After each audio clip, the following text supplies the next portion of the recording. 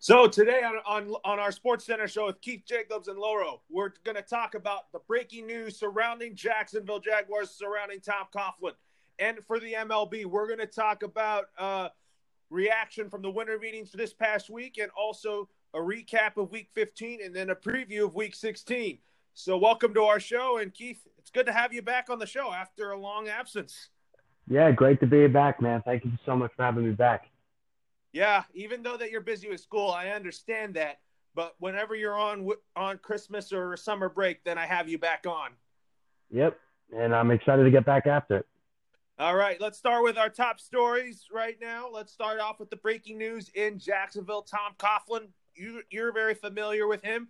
He has been relieved of his duties as the Jaguars' president of football operations. And do you think that this was the necessary move for the Jaguars? A new direction?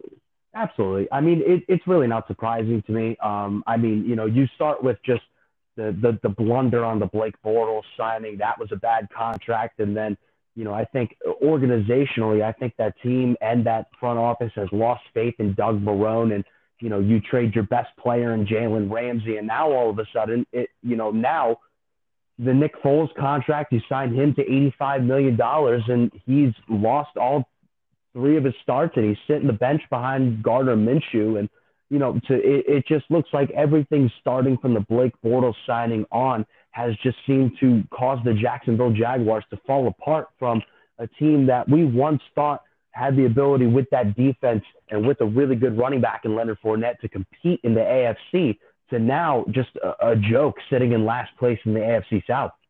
Yeah, they have not been the same team since playing the Patriots in the AFC title game back in the 2017-2018 season. And I got to tell you, the Jaguars need to move in a new direction. They need to move on from Nick Foles and start building around Gardner Minshew. Yeah, they absolutely. The first thing I would do, I know it's a big contract, but I'm looking to trade Nick Foles to a team that, it may be looking to move on from a quarterback. And I think they need to get some more pieces on, on that offensive line in particular, keep Gardner Minshew healthy, keep him upright, and, continue to add to that defense as well. Get another corner alongside A.J. Bouye, a guy to replace Jalen Ramsey. Another thing I think that they need to do as well, I think they need to get rid of Doug Marrone. It looks like that team has given up on Doug Marrone, and they need to go in a new direction. Absolutely. They need a new GM and a new coach. And also, Shad Khan needs to get this team back together where it once was. But also another top story is the Lakers, however, losing to the Pacers. Do you think you should panic here when the Lakers lost to the Pacers yesterday? Oh, absolutely not. No way. I think that, this early on in the season, obviously you're going to have games like you have against the Pacers where, you're the significantly better team, but you lose the basketball game. And, I think the Lakers right now have clearly shown with, the chemistry that they have between AD and LeBron James, the way that all of these players like Danny Green and surprising guys like Dwight Howard are able to fit in so well with this team. My personal opinion, they are far and away right now the best team in the NBA. And I think that this loss to the Pacers does not change that narrative at all. And another top storyline to talk about is do you think the Dodgers should trade for Mookie Betts? I kind of think no, because it's a bad contract. You're going to have to trade him and David Price to the Dodgers in exchange for A.J. Pollock and Jock Peterson. I would do that in a heartbeat, but the Dodgers do it? Probably not. No, I don't see the Dodgers doing that. And, honestly, I think that even if you want to engage in a trade for Mookie Betts, you're going to have to give up so much more than just than just a Jock Peterson, or, you're probably going to have to dig a little bit deeper into your farm system. I wouldn't be surprised if, the Red Sox asked for guys like a Keibert Ruiz or, even maybe a Gavin Lux in that conversation, which I know those are guys the Dodgers would not want to give up. I think that, and the contract for Mookie Betts is going to be huge to be able to take on your payroll. So, while he is such an unbelievable player, that the idea of bringing him onto your team would be great. It's just the risks of giving up so many players, and B, taking on that big contract outweigh, having a guy like that in your organization. I don't think the Dodgers are going to make a trade for Mookie Betts. I think Mookie Betts will remain a Red Sox, but I think the Red Sox are trying to move on from David Price so that the Red Sox could have more financial flexibility in their payroll. Yeah, and that would certainly make a lot of sense, especially because we've started to see a couple of things with David Price. We've started to see some injury problems over the last few years, and he certainly has not lived up to that contract by any stretch of the imagination. He had a very good year during the World Series year, but outside of that, he's been generally a mid-level pitcher, but certainly not living up to the outrageous amount of money that they paid him when they signed him to that contract. Absolutely. And another top storyline is, do you think this last week when the Giants played the Dolphins, did you think that this was Eli Manning's final NFL game, or do you think he'll play maybe week 17 so that he can give Giants fans a memorable send-off? I think he'll play week 17, and it's not really just the send-off thing. I think on top of that, with the position that they're in right now, as far as their record, their place in football, there's really no reason to have Daniel Jones go back out there and play again the rest of this season. I think it's important for him to heal his ankle properly, and I'm really going to be sad to see Eli go, but at the same time, I think that he's had an unbelievable career, and it would just be nice for him to be able to go out on a strong note. Yeah, I think if you look at it, I think the Giants are definitely going to begin the Daniel Jones era, be effective immediately next year. It already started when Eli Manning got benched, but when Daniel Jones got hurt, then Giants fans were like, oh, we want to see Eli Manning play one more games, Yeah, I got to tell you, I was not really super thrilled about Eli getting in there. I feel like I'm the only Giants fan to have that opinion. But, to me, I feel like there's just such a huge sentiment behind this, Eli's kind of last stand thing that it almost kind of takes away from the whole point of the football game, really, for the New York Giants, which is to go out there and try to get yourself the best draft position. And, look, and that's not to say I don't have any sort of sentimental, emotion toward Eli. I am forever grateful to the, things that he's done for the organization and the Super Bowls and the success that he's brought. But at the same time, I'm very emotionally ready as well to move on and fully focus on Daniel Jones and the growth of him as a quarterback. He's definitely trending in the right direction. What we saw from him this year, and I think this offseason, I think the Giants need to prioritize getting an offensive line for him and also receivers. They absolutely do. I mean, their weapons on the outside, even though they do have good weapons, they have some injury problems. Evan Ingram's now going to be going under the knife. He's getting surgery. Sterling Shepard's had some concussion issues. Saquon Barkley just, recently this year started having that ankle problem. And like you mentioned, that offensive line is still not good enough yet. You have a couple of nice pieces. I like their guard spots with Kevin Zeitler and Will Hernandez, but that Nate Solder contract has been terrible. They can't figure out the center position, and Mike Remmers at right tackle seems to be a little bit washed up to me, so they need to figure that out going forward. They have to figure that out, and they're playing the Redskins on Sunday. We could see a glimpse of the future quarterbacks of Jones and Haskins, which we'll talk about shortly, but also what was your reaction staying with the Nationals, and also Garrett Cole going to the Yankees? Wow, good God. Both massive amounts of money, both incredibly well-deserved. I think as far as Garrett Cole goes, I think that this overwhelmingly puts the Yankees in a great position to be able to win the World Series. I think as far as I'm concerned, I take a look at the New York Yankees now, and they have absolutely no excuses to be able to not win the World Series at this point. Last year, I saw their starting pitching as a fault. You take a look at the inconsistencies that they had with Tanaka and Paxton and Severino not being on the field with injuries.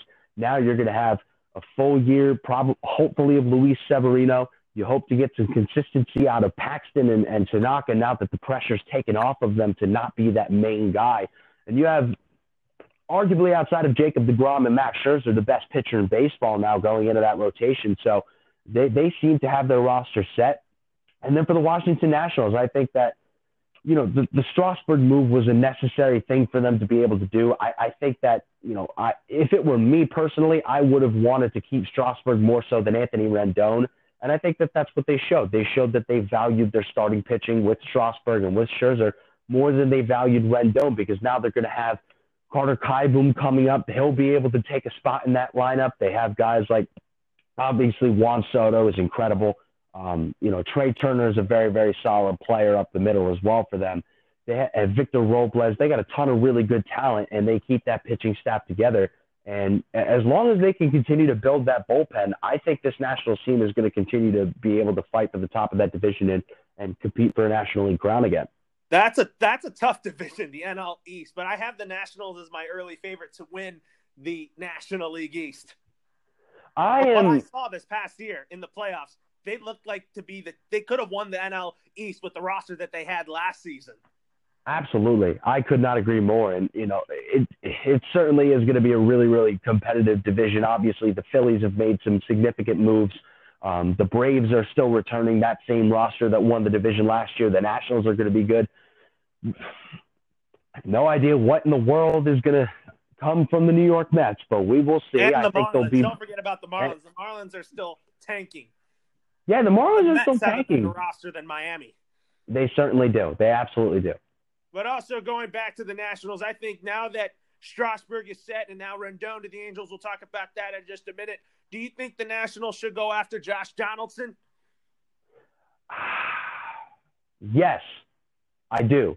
And the reason why is so that Kieboom stays at second, and then they bring back Ryan Zimmerman on another 1-year deal.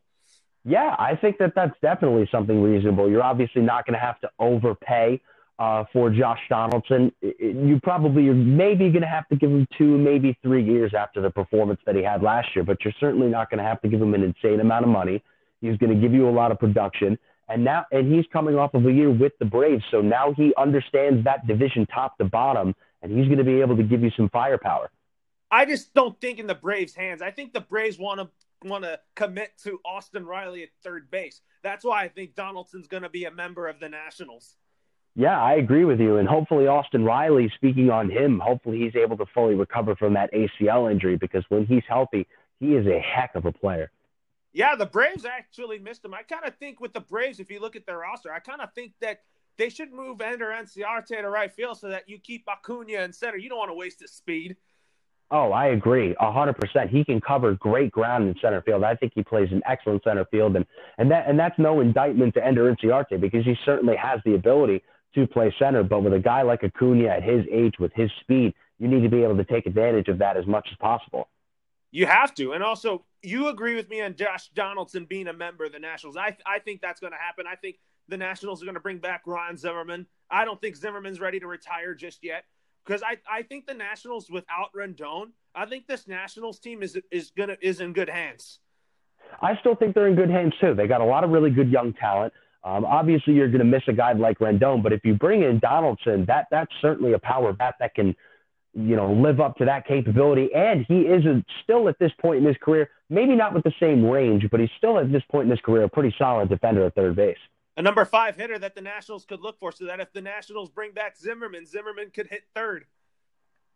Yeah, and it would still be, even without Rendon, it would still be a very, very dangerous lineup. Yeah, but the only problem with the Nationals is their bullpen. I didn't look at it last year. I thought the Dodgers would get to the Nationals bullpen and wear them out, but the starting rotation was just too good for the Dodgers to overcome this past playoffs. Yeah, the starting rotation was absolutely unbelievable. And if you really think about it too with their bullpen significantly overachieved in the playoffs, especially when you talk about a guy like Daniel Hudson, who bounced around significantly for the last 3 or 4 years, wound up having a decent first half with the Toronto Blue Jays, and then all of a sudden slides in really nicely to that closer role with the Nationals. And their bullpen all year long, up until the point they got to the playoffs, was absolutely terrible. So they cannot rely on having that bullpen together, because they showed you for 90% of the season that they cannot get the job done. So you can't take a look at that small sample size in the postseason and think that's going to fully translate over to 162 games, because it will not. Yeah, it will not. And also, let's talk about, what was your thoughts on Didi Gregorius joining the city of brotherly love? And you think Didi Gregorius is going to add a different dimension to this Phillies lineup? They already have a couple of all-stars in this lineup, but my only concern with the Phillies is the pitching.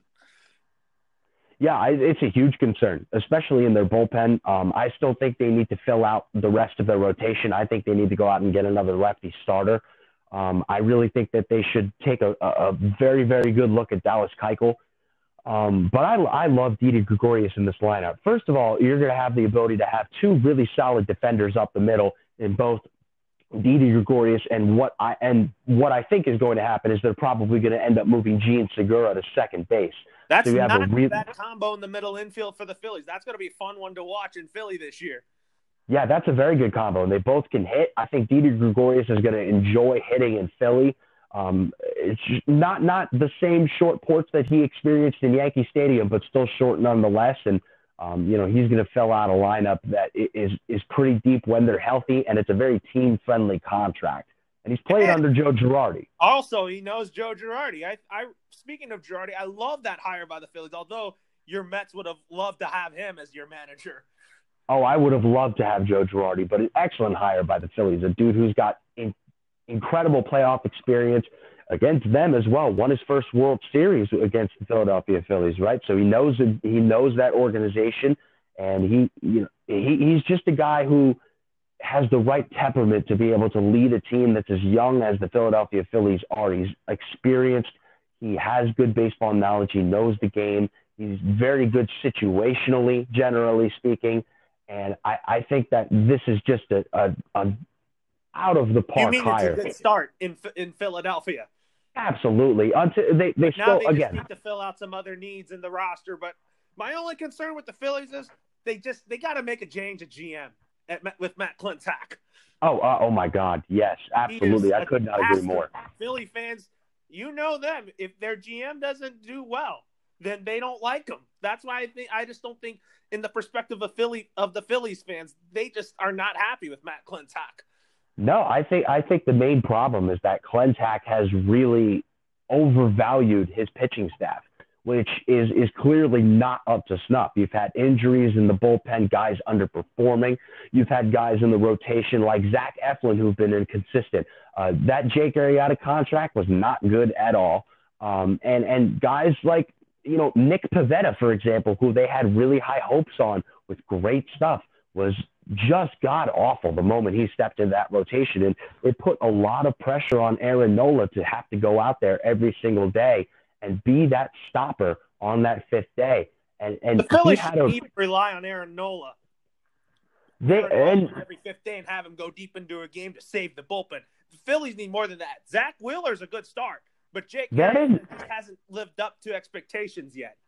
Yeah, Zach Wheeler is a good start. You're absolutely right. But, two guys does not make a five-man rotation. You have to get deeper. You have to go get guys that are going to eat up innings, which is why, like I said, I think they should take a very, very extensive look at a guy like a Dallas Keuchel.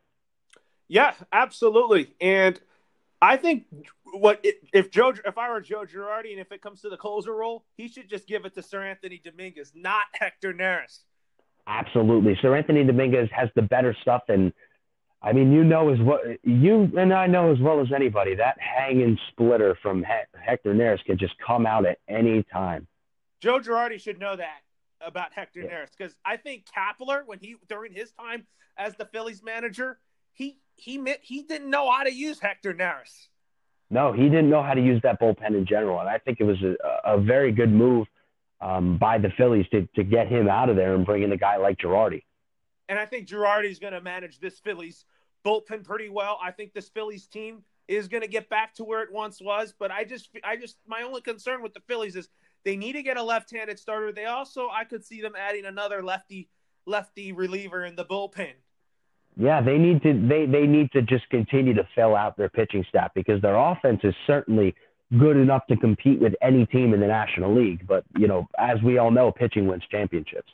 Absolutely. And now with Zach Wheeler leaving the Mets to the Phillies, and you said Zach Wheeler is going to be good for the Phillies. What is your thoughts on Rick Porcello and Michael Wacha joining the Mets? Who did you like out of the most of this signings, Porcello or Wacha?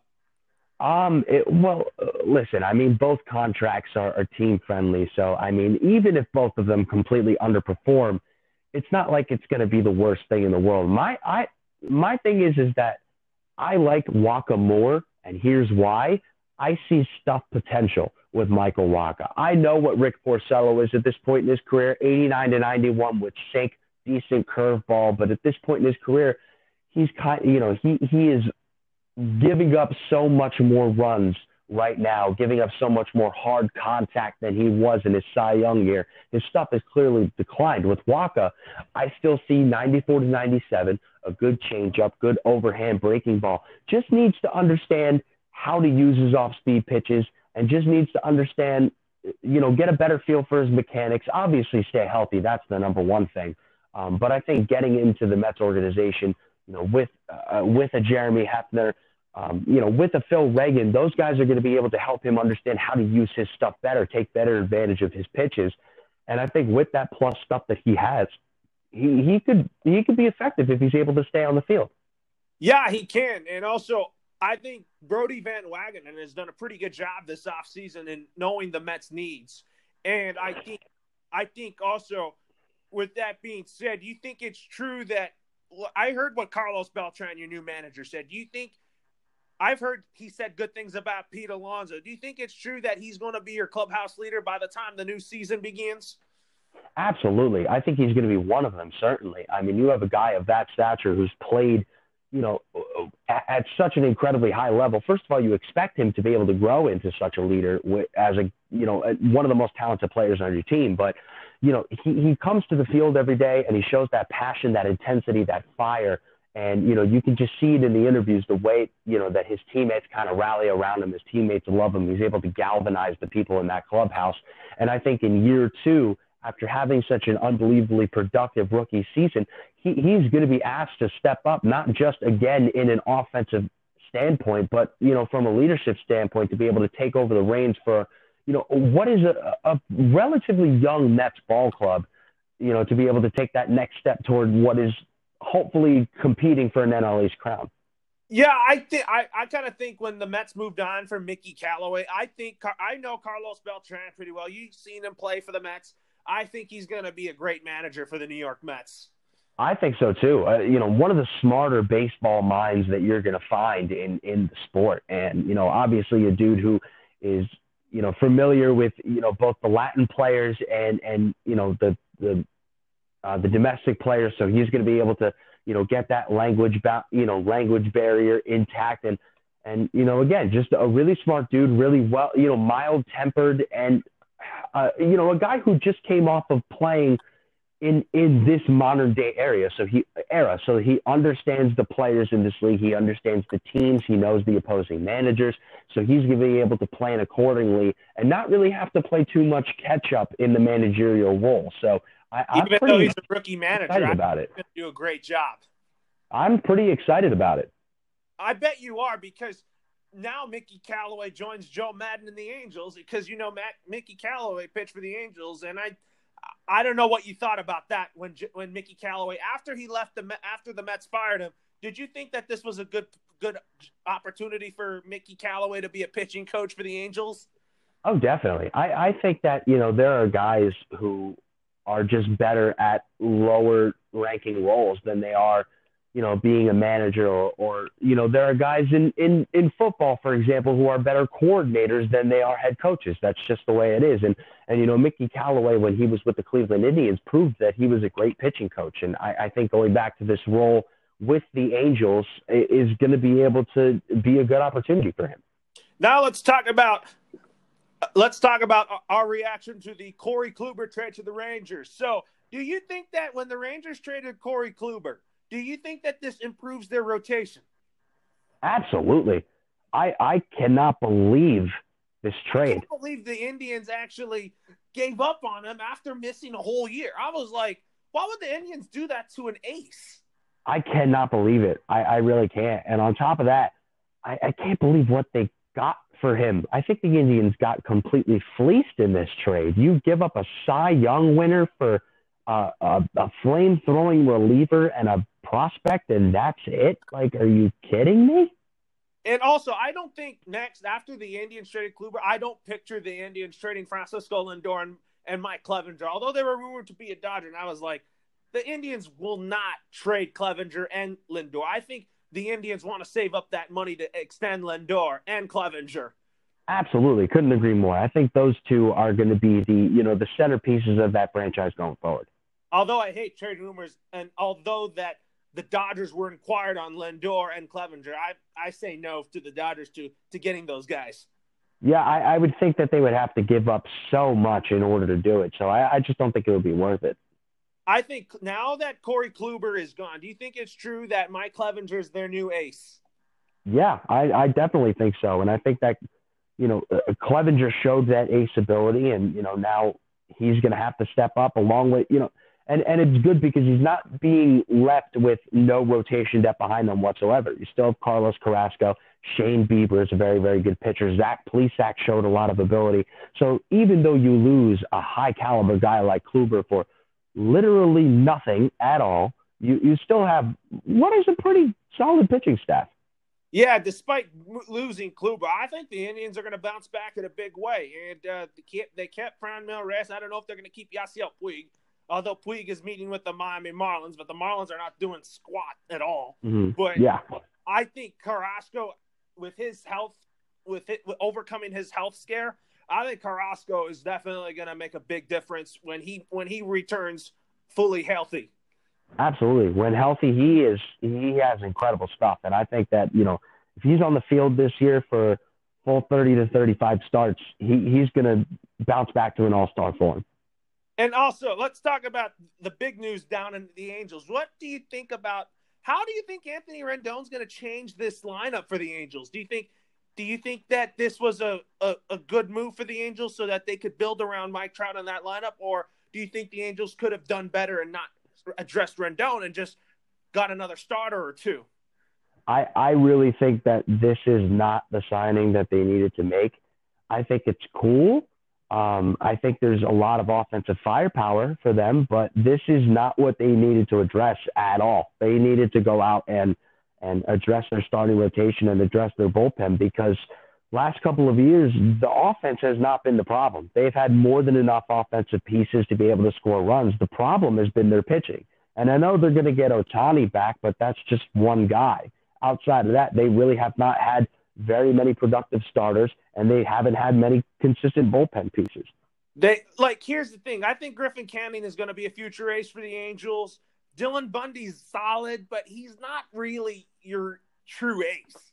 Yeah, no, he's a decent pitcher, but I mean, at his best, he's probably like a high-end number 2 at the most, I would say. But they're going to need more than that. But also the Angels, in order for them to get Rendon, what did you think about Zach Cozart now joining the San Francisco Giants? I think he's going to start there at second base.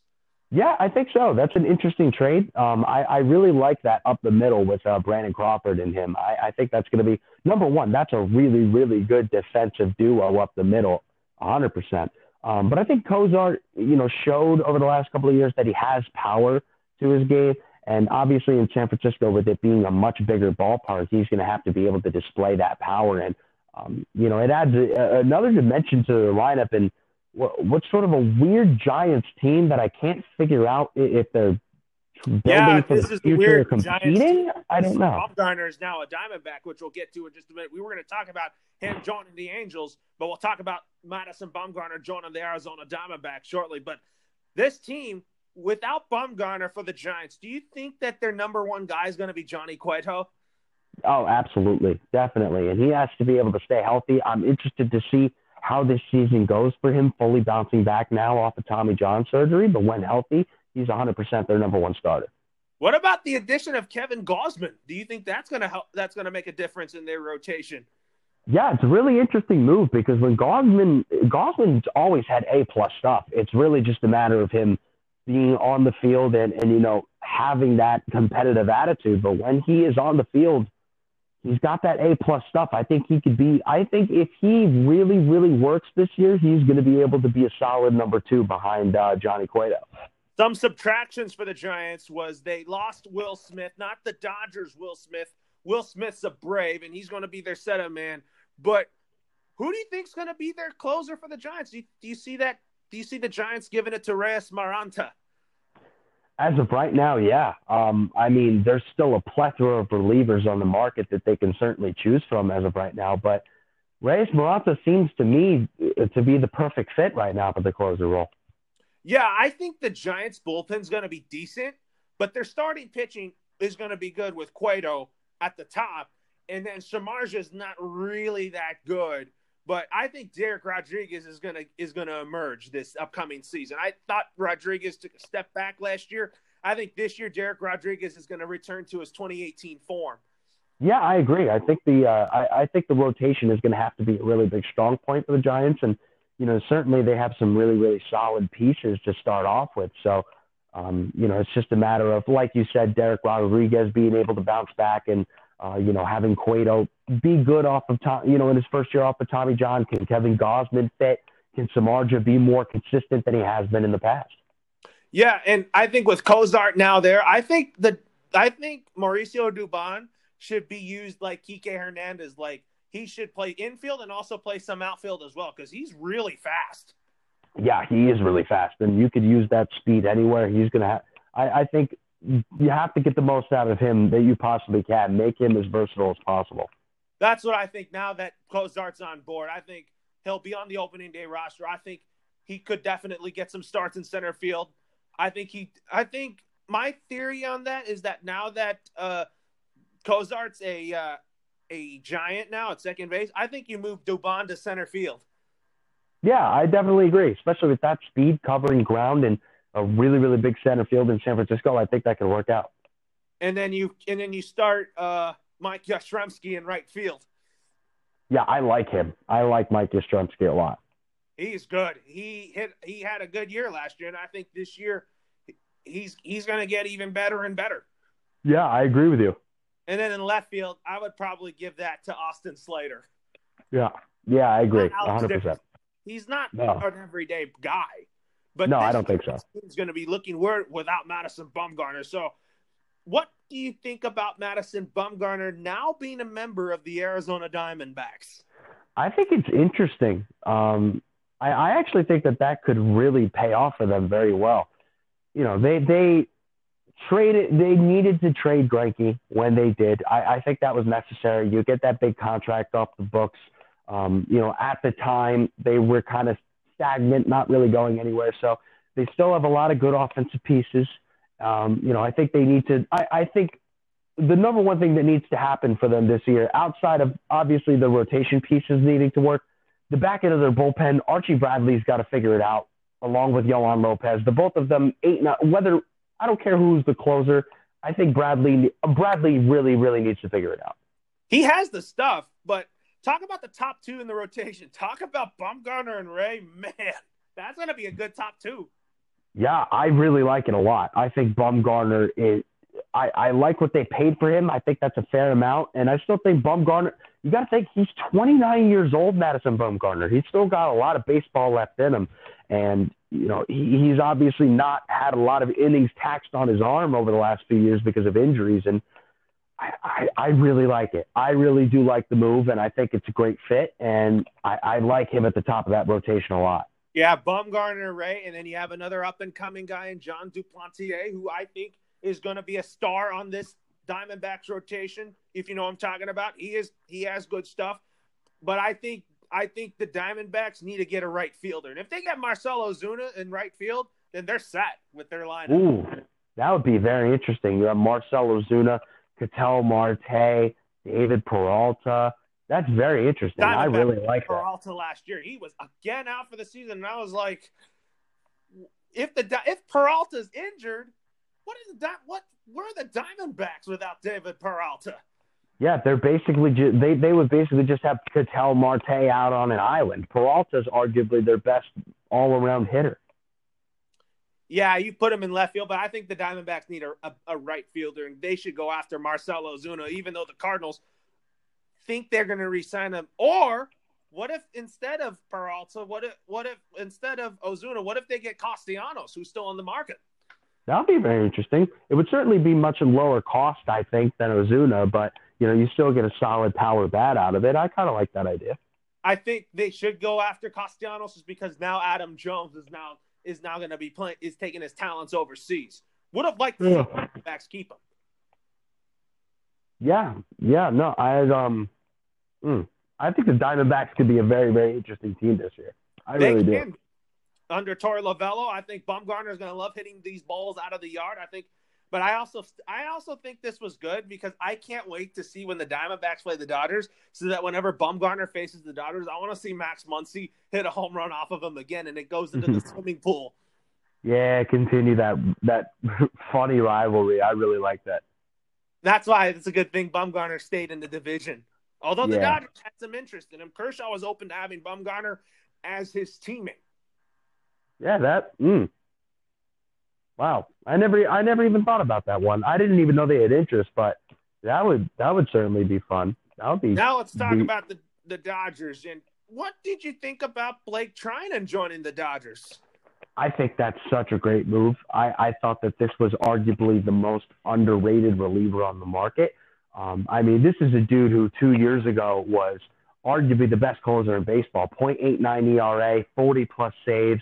I think last year, he had a couple of blown saves early on, and then his confidence started to waver a little bit. But, when he's healthy and when he's on the field and he's got his confidence up, you're getting a sinking fastball at 98 to 100 with a wicked breaking ball. I mean, this is a dude that can, this is just a guy with A-plus stuff that fits really nicely between Joe Kelly and Kenley Jansen. I think this is an excellent signing. So do you think the Dodgers could go after Betances next? Do you think that could solidify the Dodgers bullpen project? I think it would make the Dodgers bullpen incredibly lethal if they went after Dellin Betances, and I think that you could get him on a relatively short deal too. So, you think about the back end of that bullpen if they were to get him: Betances, Joe Kelly, Blake Trinan, Kenley Jansen. That's as good of a four-piece, four-headed monster in the back end as anybody in the league. I feel like that the four-headed monster right now in the Dodger bullpen is Baez and Kelly and Trinan and Jansen. Yeah, but I immediately again, you bring in Betances. That's such an upgrade to me over Pedro Baez. Baez has great stuff, and he's improved a lot this past couple years. But if you can get Trinan to be a Dodger, oh my God. Lethal. Absolutely lethal. And also, there are two rookies I think I'm very confident in. Gavin Lux for sure, but you got to be excited about Dustin May. Noah Syndergaard 2.0, who I think is going to be in the rotation for the Dodgers. Big-time arms, smooth mechanics, flowing hair that you absolutely love to see. He's got the style. He's got the arm. He has a really, really tight slider that I really love. And, I got to see a little bit of both of them when the Dodgers played the Mets up at Citi Field. And, a couple of things jumped out at me. Number one, Gavin Lux, not a super big guy, but a lot of pop. Much more pop than I expected. I was really, really shocked by that. And May has an incredible arm that I expect to translate perfectly to the starting rotation. You think in the future the Dodgers' three-headed monsters in the rotation is going to be Walker Buehler, Julio Urias, and Dustin May? Yeah, absolutely. And I think that's going to turn out to probably be the best three-headed monster in baseball. You still have Clayton Kershaw there, but I do think Clayton Kershaw will definitely be a big help in their development. Oh, definitely. You get a surefire Hall of Famer like that, next to you to be able to pick his brain is so unbelievably helpful to these young guys coming up, still trying to figure out how to pitch. There were trade rumors that kind of bothered me about the Dodgers trading Corey Seager, and I was like, the Dodgers shouldn't do it. Be patient with Corey Seager. I believe Corey Seager, he had 19 home runs last year. He had an okay season last year, but I see big things coming for Corey Seager come 2020. Yeah, no, you and I preached this consistently all throughout the season, which was you have to be patient with Corey Seager. Give him time because he's still coming off of that surgery. He's still trying to get a feel for his swing, get a feel for his arm health on a consistent everyday basis. So his swing and his offensive production is just not going to be the same right off the bat. You have to be patient. You have to allow him to get back into the rhythm of his swing. And I think 2020, now a year fully removed off of the surgery, he's going to get his confidence back. He's going to get his swing back. and I think he's going to have a big 2020. So do you think Dustin May's going to be in the rotation for the Dodgers in 2020, assuming that if the Dodgers want to move on from Maeda and want to keep Ryu, and if Ryu doesn't stay, you think May's in there? I think so. Yeah, I think they should probably move on from Maeda. I think you do what you can to sign Ryu, but you don't overpay for Ryu. If you find yourself in a situation where you have to overpay, then I think you let him go. As of right now, the Dodgers rotation will look like this. It's going to be Kershaw, Buehler, Maeda, Urias, and May in that particular order. But I'm actually going out on a limb here that I think Walker Buehler is going to be the opening day starter. I think that would be good. I would like to see that. The guard now. Yeah, a little changing of the guard, and certainly well deserved. I think Walker Buehler has proven to be a number one caliber starter. And he actually, what do you think about him approaching the Dodgers on a potential contract extension? I think he should approach the Dodgers on that, because I think what I've seen from Walker Buehler, from his major league debut, his incredible 2018 rookie campaign, 2019 was even good. I think Walker Buehler is built to pitch in October. I think he absolutely is. And, if I'm the Dodgers, you jump on that immediately, because I don't want to have the opportunity to lose him at any point in time. I think that, going down the road, he's the number one guy, and you have to pay your number one guys accordingly. And, if I'm the Dodgers, I'm jumping right on talks for a contract extension as soon as possible.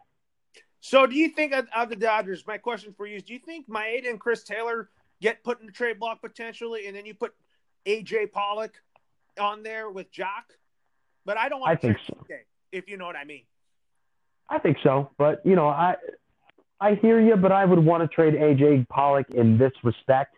I think that the contract that he is being given right now does not match the production or the on-field ability, the on-field durability that he's going to give you. Your best trait is availability, and A.J. Pollock has just shown that the injuries are just not going to go away, and he's not going to get healthier as he gets older and progresses through this contract. So I think he has the highest amount of value that he could possibly have right now. I think you can dump that a majority of that contract and get maybe something decently significant out of it. Yeah, but I also think that when it comes to this Dodgers roster, for a true or false, do you think Cody Bellinger will follow up on his MVP campaign? True or false? Oh, of course, true. Absolutely true.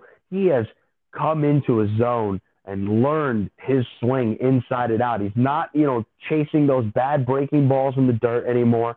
He's not getting, caught up on those inside fastballs. He's staying true with his swing, and he really understands he really understands the rhythm of his swing, and he showed unbelievable defensive ability as well.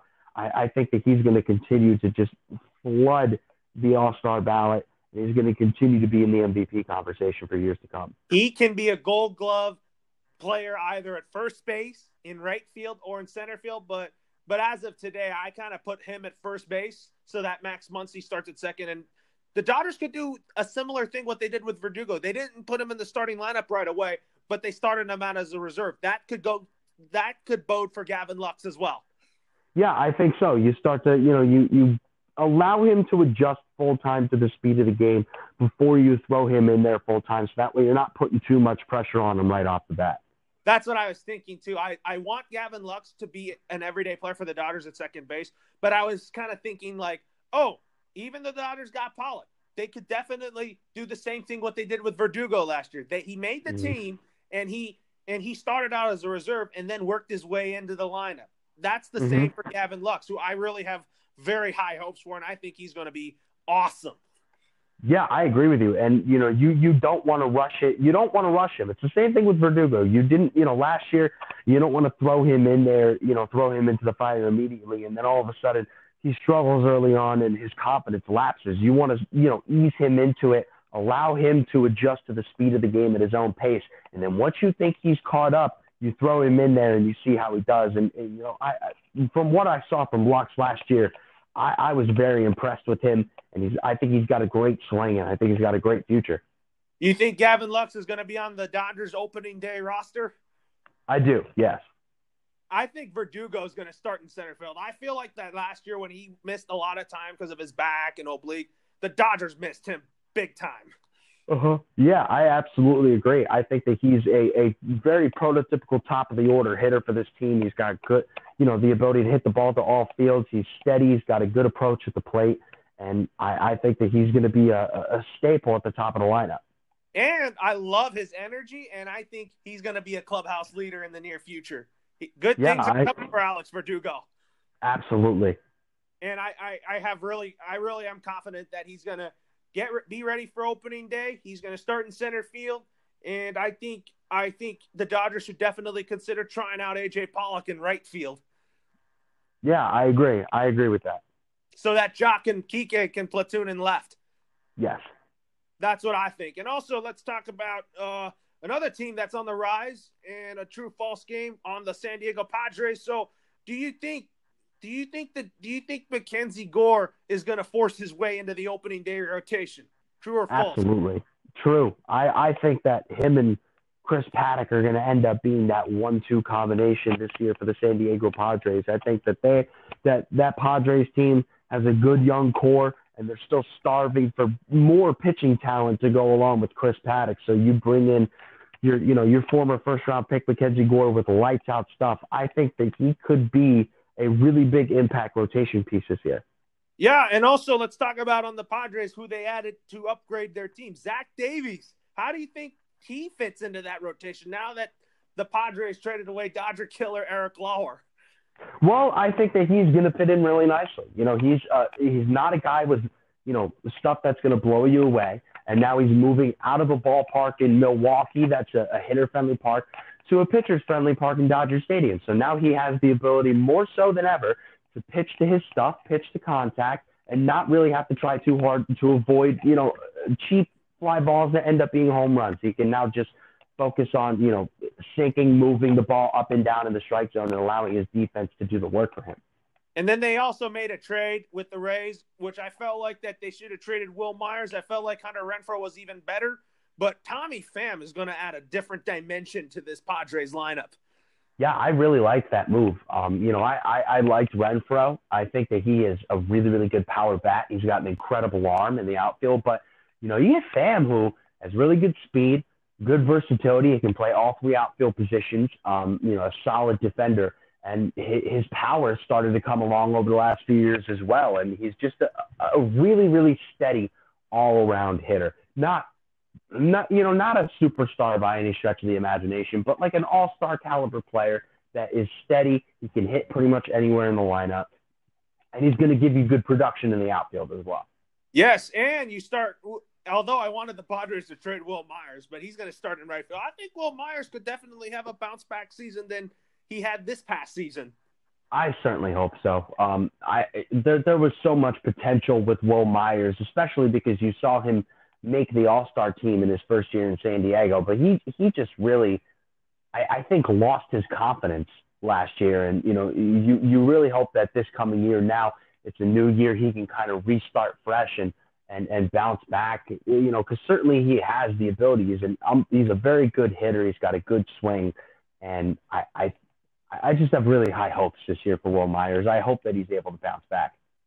And then, I don't know if you like this trade with the Padres. They got Jerkis and Profar. Do you think this is an upgrade for them in the middle infield with Tatis?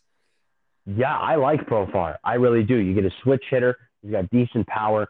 I think that he's a solid second baseman. Nothing unbelievable, nothing flashy, but he's going to make he's going to make the good plays. And, you pair him next to a guy like Tatis, he's not going to have to do too much. He's not going to have to be the guy. He can slide himself nicely into the lineup. And he proved last year with the A's that, he still has that potential. I mean, this is a dude that 5 or 6 years ago was the number one prospect in baseball and is slowly now starting to reach that potential that he once had. Yeah, and also speaking of Tatis last year, if he had a fully healthy rookie season, he could have won this award, like we talked about many, many times. But you told me Pete Alonso was the underdog for that award, and he deservingly so won the award. Deservingly so, absolutely. But I do agree with you that if Tatis was healthy for a full season, he certainly would have competed. But, I mean, you get Pete Alonso, 53 homers, 120-plus RBIs. I mean, it was just almost impossible to not give it to him. Tatis had a great year, a great rookie season, but I think his sophomore season is going to be something spectacular. Oh, my goodness, absolutely. When he's back healthy. I felt like the Padres this past season, when he got hurt, they just wanted to be very cautious with him. But I know that now that he has a full offseason to work with and a new manager in Jace Tingler, I think Tatis Jr. is definitely going to make a lot of noise, and he's going to be spectacular come this upcoming season. Oh, definitely. If he's healthy, my Lord, that's one of the most physically gifted players that we have in our game. His father was okay, but I feel like Junior is going to be really good. I think Junior is going to be one of the most special players in baseball for the next 10 to 15 years. And let's talk about a true-false game here. Do you think the Colorado Rockies remove Wade Davis from the closer role? True. Oh, my God. They almost have to at this point. I mean, Wade Davis has just lost it at the closer role. It's amazing how a guy can fall from being one of the best, if not the best in baseball, to just not really having a feel for anything anymore. I mean, he still has the arm strength on him, but just inconsistent movement on his pitches, unable to locate the way that he once could. And just him pitching in Colorado obviously does not do him any favors, but I really think that they need to move on. And my first choice for closer for the Colorado Rockies would probably be Carlos Estevez. Him or Scott Oberg? I think him or Scott Oberg would work. Yeah, one of those two. And also, I'm going to say what is false is that the Rockies are going to trade Nolan Arenado. That's completely false. No, I think that's ridiculous, and I can't even imagine the sort of return that the Colorado Rockies would be asking for Nolan Arenado. The Rockies traded Arenado. That is going to devastate that fan base. Oh, yeah, absolutely. I think it would be a complete waste. It would just be – it would essentially be saying that – the Rockies would do that because I think Nolan is really important to the Rockies in their future. Mm-hmm. But this past season, it was just a tough year. And they mentioned Arenado on trade rumors. I was like, they shouldn't even – the baseball writers shouldn't even think about that. No, this is just – you know what it is? It's really just the baseball writers – not really having a whole ton of stories, so they're just creating clickbait. I mean, that would just be ridiculous. Nolan, the Rockies just had a tough year. They just did not – their pitching wasn't there, but they still have offensive firepower. Yeah, they do. All they need to do is just fix their pitching staff. They certainly need Kyle Freeland to bounce back, have a much more consistent season out of guys like Germán Marquez and John Gray. Maybe go get another starter, a couple bullpen pieces. Gray, though, don't be shocked. I wouldn't be shocked at all. Because I think the Rockies need to save money to extend Trevor Story, which I think they're not going to let go of. Charlie Blackmon's locked up for a good amount of other years because Blackmon is definitely a stable in that top of the order.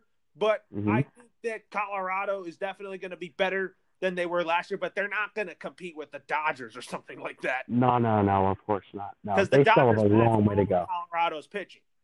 Yeah, they still the Rockies still have a long way to go. Stadium though. Yeah. But also, I think they need more. They could do a little bit better. But true or false? Do you think Archie Bradley's the closer for the Diamondbacks? I want to say true. I really do. But Archie Bradley needs to figure it out. I'm going to say true in this instance. I think that he's going to start out as the closer this year because he's just got too good of stuff for you not to try it. But if he cannot figure out the consistency, then I would remove. Then you got to remove him and just slide Yohan Lopez back in there. Yeah, and also talk about some other good bats in that lineup that you think is going to improve. And what a story for Christian Walker, a 28-year-old rookie, takes over for Paul Goldschmidt and hits over 20 homers. Yeah, it's really amazing. I mean, the shoes that kid had to step into was just unbelievably huge with a guy like Goldschmidt, and he did a really, really good job. And I think that, now he's kind of got that, shadow of Goldschmidt sort of off of his shoulders now after that rookie season. And, he can kind of just slide comfortably into the lineup. Yeah, I think so too. True or false? Do you think Max Muncy and Cody Bellinger will combine for 30 homers or more? Oh, combined for 30 homers or more. I think that's so true. I wouldn't be shocked if both of them hit 30-plus home runs this year. The two unbelievable power bats. I thought there were times that I envisioned him in trades so that I would have made the lineup a little bit younger, but people told me that he's just too good to not leave the Dodgers, if you agree.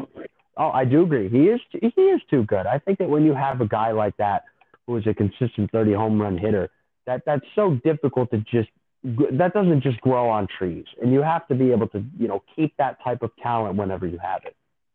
I envision Max Muncy as a big part of this Dodgers team for many years to come. I do too. Yeah. With Muncy, what you get out of him is pop. He's a game changer, and he could definitely, if his defense improves at third base, say one day Justin Turner retires, he could be a full-time third baseman. Yeah, I think he's a half decent defender right now. I think he's taking steps to become better.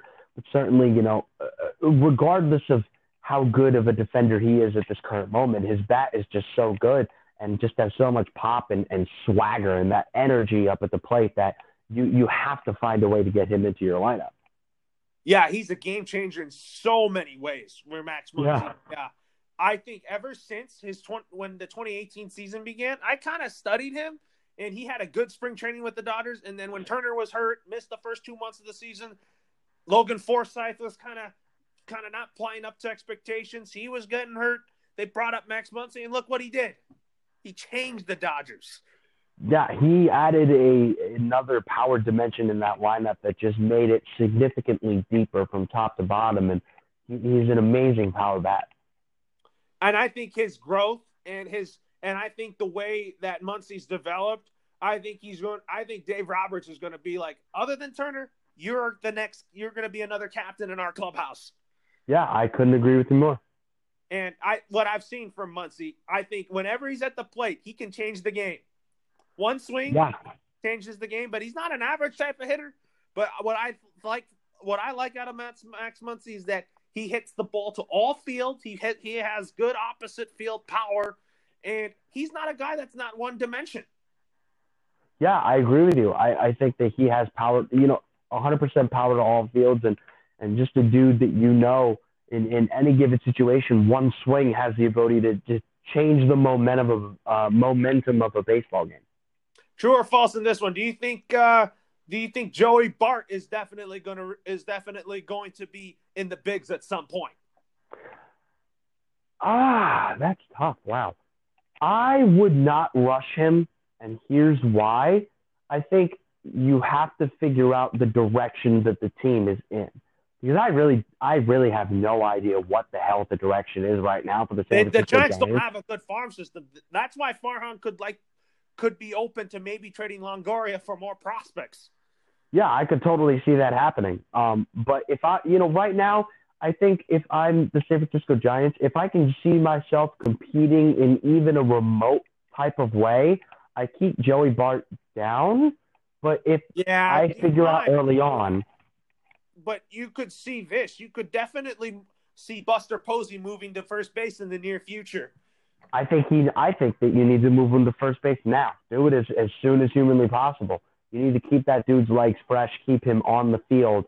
And, for right now, you can just have like a decent catcher kind of just, sort of bridge the gap until Joey Bart is able to get there. You could move Brandon Belt to left field. I could see that. Brandon Belt's a decent outfielder. But also, I think the Giants right now, I think their farm system's not that great to begin with. No, it's not. And they need to, like you said, trade an Evan Longoria, trade some of their older players to kind of replenish that farm system so that way they're able to, kind of get back to competing again eventually in the near future. They won't trade Brandon Crawford. I don't think they will. I don't think they will either. because he's like their heart and soul in the lineup. And losing Bumgarner, I think that got Giants fans very devastated. Well, yeah, especially the fact that you lose him to the Arizona Diamondbacks. He's staying in the division. That's a tough blow. I wonder how he's going to be received when Madison Bumgarner takes the mound in his return to SF. Do you think he's going to get applause? Oh, I with the amount that he has done for that organization, the only thing you can give him is applause. I'm sorry. That's just wrong of the San Francisco Giants fans if they boo him. You don't think you don't expect any boos when he takes the mound whenever the Diamondbacks visit SF and when he's scheduled to start? You think he's going to tip his cap to the fans before he throws his first pitch on that mound? Yeah, I think it's going to be emotional. I think that there are going to be no boos whatsoever. I mean, he's won 3 World Series titles. He's been a World Series MVP for them. He's been a cornerstone of that franchise. Nothing but praise should come from the San Francisco Giants fans. Yeah, he should get a very good reception when he makes his return to SF, when he's on the pitcher's mound and when he comes to the plate. Yeah, absolutely. Like how Albert Pujols returned to St. Louis. And the fans treated him so well. No boos, but when he hit a home run, he got a curtain call. You know what I mean?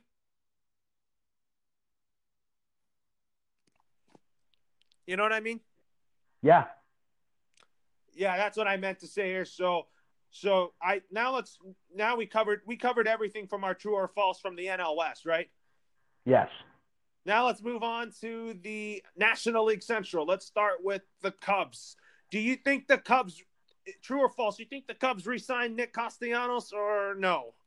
No, I don't think they do. False. I think that Castellanos goes to Arizona. You know, I kind of like Arizona. Yeah, I think Arizona's a good fit. Yeah, but looking at the Cubs here, my other question, another true false question for you is, how do you think David Ross is going to change the complexion and chemistry of the Chicago Cubs? I do. I think that the Chicago Cubs kind of got complacent toward the end of the run with Joe Madden. Now you're bringing a guy like him who has such energy. Ross, wins a World Series with that Cubs roster, so he already has incredible standing in that clubhouse. Those guys look up to him. Those guys are going to be able to rally around him, and he's going to be able to call out players on their BS. He is a no nonsense type of guy, and I think he's going to be a really, really good leader. Perform badly. Absolutely not. And I know David Ross pretty well because he used to play with the Dodgers, and he knows Dave Roberts pretty well. I can't wait to see them manage against each other when the Cubs and Dodgers play. Yeah, I think they're going to be great. And also, what I think is false, the Cubs trade Chris Bryant and Anthony Rizzo. I don't think that's going to happen. Oh, God, no. No, that is so false. That's just false because there are rumors that the Cubs would trade Chris Bryant to the Dodgers or the Nationals. I'm like, the Cubs won't do that. I know the Cubs would be very patient to give Chris Bryant a deal that he deservingly so. Yeah, they shouldn't trade him. That would be crazy. And Anthony Rizzo, I don't think the Cubs would move on from him. That's completely false. No, that's false. Because the thing is, David Ross is going to be so excited to work with Rizzo. They were teammates. Now they get to work again with each other again. Now Rizzo gets to play for David Ross and also Chris Bryant, who they love. I think that clubhouse is going to be something in Chicago again. Yeah, I think so too. I agree. And since he's a catcher, I think he's going to help out Wilson Contreras out pretty well. Yeah, he is. And generally you find that some of the best managers are catchers. So I think it's going to work really well. Now let's talk about the Milwaukee Brewers. True or false? Do you think the Brewers trade Josh Hader? Yes, true. I do. I think that you know what? I think that because they're going to be able to get such a good package for him. And you know what? Where there's smoke, there's fire. I don't think that these rumors of, the Brewers shopping him would be out there unless somebody wants them out there. or there's a legitimate reason for them to be out there. And I think that there is. I think that there's stock in the idea that the Brewers would trade him, and I think they're going to get a good price out of it. To me, I don't think that the Brewers should trade Josh Hader because, first of all, I think he is their closer. And if the Yankees would want to trade for Josh Hader, he could definitely help out, say if Betances signs elsewhere. Mm-hmm. Yeah, he absolutely do. He absolutely would. And let me just kind of correct myself. I don't think they should trade Josh Hader. I think they will trade Josh Hader because, like I said, where there's smoke, there's fire. But this is one of the best relievers in baseball. If it were my choice, he would be staying put in Milwaukee. I think he stays put in Milwaukee because, first of all, I don't know how healthy Corey Knebel is. That's my only concern if you trade Josh Hader because you have to throw Corey Knebel right away in the closer role. He just had Tommy John surgery. I'm not sure how effective he's going to be yet. Yeah, absolutely. You cannot bank on him coming back into the bullpen immediately and just having success. You have to allow him to get back into to get back into the rhythm of everything. And certainly while that happens, you're going to expect a guy like Josh Hader to continue to step up in that role. I think look at the Brewers roster. I think Luis Urias is going to be a utility guy because obviously that Orlando Arcia is going to start at shortstop. Keston Hiura, who I like, is going to be starting at second base. And then they got Asaval Garcia, who I think, is going to love Miller Park, and Ron Healy, who they traded with from the Mariners. That's definitely a decent addition to that lineup for the Milwaukee Brewers. Yeah, definitely decent additions. Two guys in Garcia and Ryan Healy that have a lot of power. Two dudes that have had 25-plus home run seasons at different points in their career. And certainly when you have guys like that and you put them in an environment like Miller Park, you can just expect balls to fly everywhere. And you move Ryan Braun to first base. I think playing first base for Ryan Braun would help extend his career. Yeah, I definitely agree with that. I think that he's starting to just lose speed at this point in his career. He's losing range, and that's saying a lot considering he's only playing left field. But Braun can still hit, no doubt about it. Oh, absolutely. Yeah, definitely. Ryan Braun is definitely still the heart and soul of the Milwaukee Brewers, and who's going to be coming up, who's up and coming is Christian Yelich. So unfortunate to lose him, but if he were healthy, then I would have thought the Brewers would have beat the Nationals in that wild card game. Yeah, I think so too. I think Christian Yelich would have made all the difference in the world. Yes, and then Kane, who I think is unbelievable. Kane is a great player. He's a great player. He has been for years, consistent. A decent bat up at the top of the order. One of the best defenders that we have in center field. A great all-around talent. Probably one of the more underrated players that we have. And now, true or false? You think Jack Flaherty is the new ace of the St. Louis Cardinals? And do you think Carlos Martinez remains in the bullpen? True to both. I honestly think that number one, Jack Flaherty is amazing. He's absolutely amazing. But number two, I actually think that Carlos Martinez looked more comfortable in the bullpen. I think he, as a starter over, the past couple of years when he was declining, he started to struggle really finding a consistent release point, finding his command. And it almost just seems like every inning for him was just kind of an opportunity to just try to light up the radar gun. And if he could throw a nasty slider in there every now and then and hit a spot every now and then, it would be okay. But, now coming out of the bullpen, all he has is that one inning. So all he has is one inning to focus. He can just go out there, throw as hard as he possibly can, rip off as many nasty sliders as he can without having to worry about that longevity later in the game. I think a guy like that with that sort of bulldog mentality is perfect for the back end of the bullpen. I feel like my gut tells me that the Cardinals should keep Marcell Ozuna, but at the same time, Ozuna could definitely benefit from a change of scenery so that the Cardinals could start Tyler O'Neill in left field and also keep developing Tommy Edman.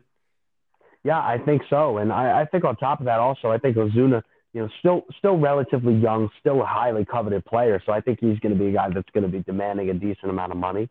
And I don't think that, I really don't think that Marcell Ozuna in St. Louis was a great fit. So I think that they should let him walk. Yeah, and where do you think Tommy Edmonds starts in left field so that Matt Carpenter starts at third base? Yeah, I think so. And then Tyler O'Neill's a good backup. Yeah. And I also think, my question for you is, do you think after coming off Tommy John surgery, do you think Jordan Hicks is going to come back stronger than ever? It's tough. You'd like to think so, but it's interesting because, one of the things that I've always heard from guys who have had Tommy John surgery, I've had multiple teammates myself that have had Tommy John surgery. And one of the things that you hear is that your velocity takes an uptick when you get Tommy John surgery because your ligaments are more wound together at that point. What's really interesting is that you have a guy like Jordan Hicks who is the hardest thrower in Major League Baseball. And, when you throw as hard as he does, you're going to put a lot of torque and a lot of pressure on the ligaments in your elbow. So it's going to be interesting to see if he's able to keep that velocity and coming off of this Tommy John surgery. I really don't know. It's very difficult to say.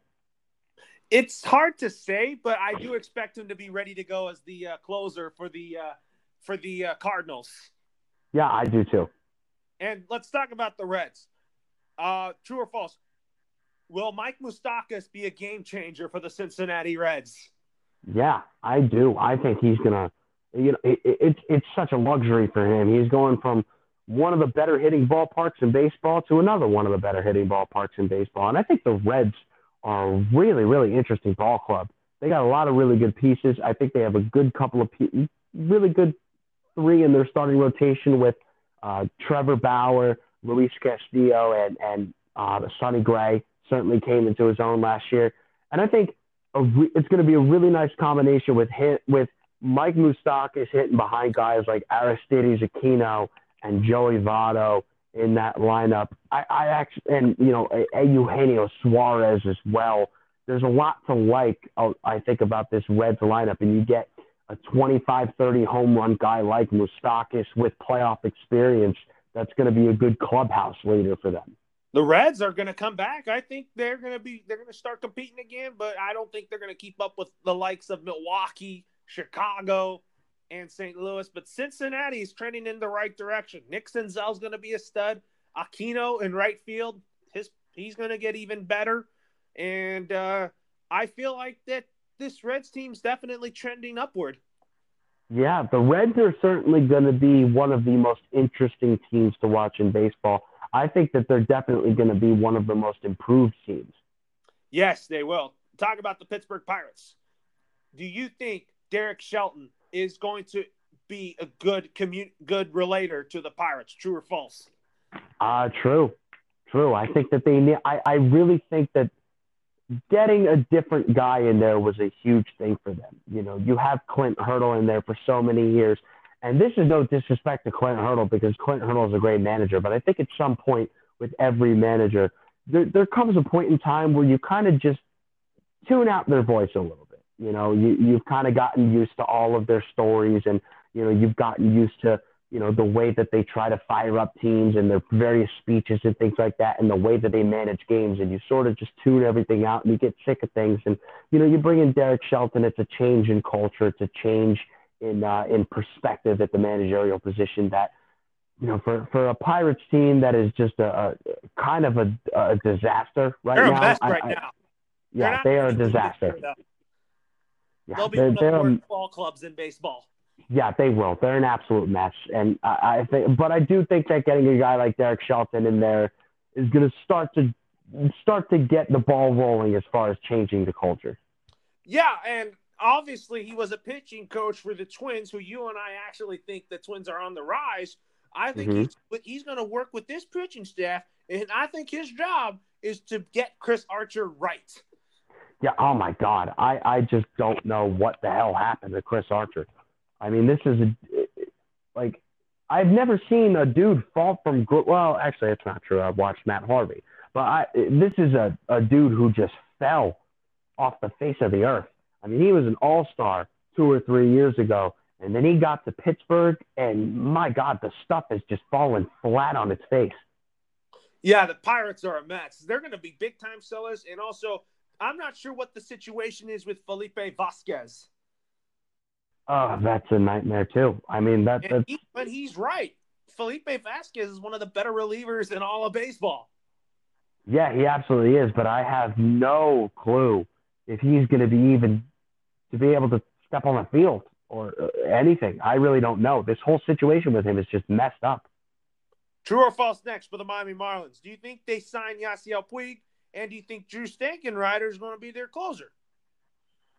True. I do think they signed Yasiel Puig. I think it's a good fit. Cuban dude in a Cuban community with good pop. I mean, you're trying to get players to be able to kind of get the franchise rolling in the right direction. They have some decent young players that I think could benefit from Yasiel Puig. And true to Drew Stankenrider, I think that he's got good stuff. And I think the Marlins are certainly looking for that closer of the future. I think he has the opportunity to be that guy. He has no control. Oh, absolutely none. Zero. He has the stuff, but his control is off. Oh no, it's terrible. It's probably one of the most inconsistent commands of a fastball that I've seen in a long time. He shouldn't be a closer. He could be a long reliever that could eat innings up. Yeah, because he has experience as a starter, so he's a guy that could go 2, 3, maybe 4 innings and give you decent baseball. But by no means would I throw a guy like that in a significant role as a closer. I think Sandy Alcantara is going to be the ace of this Marlins staff. Yes, unbelievable stuff. Love Alcantara.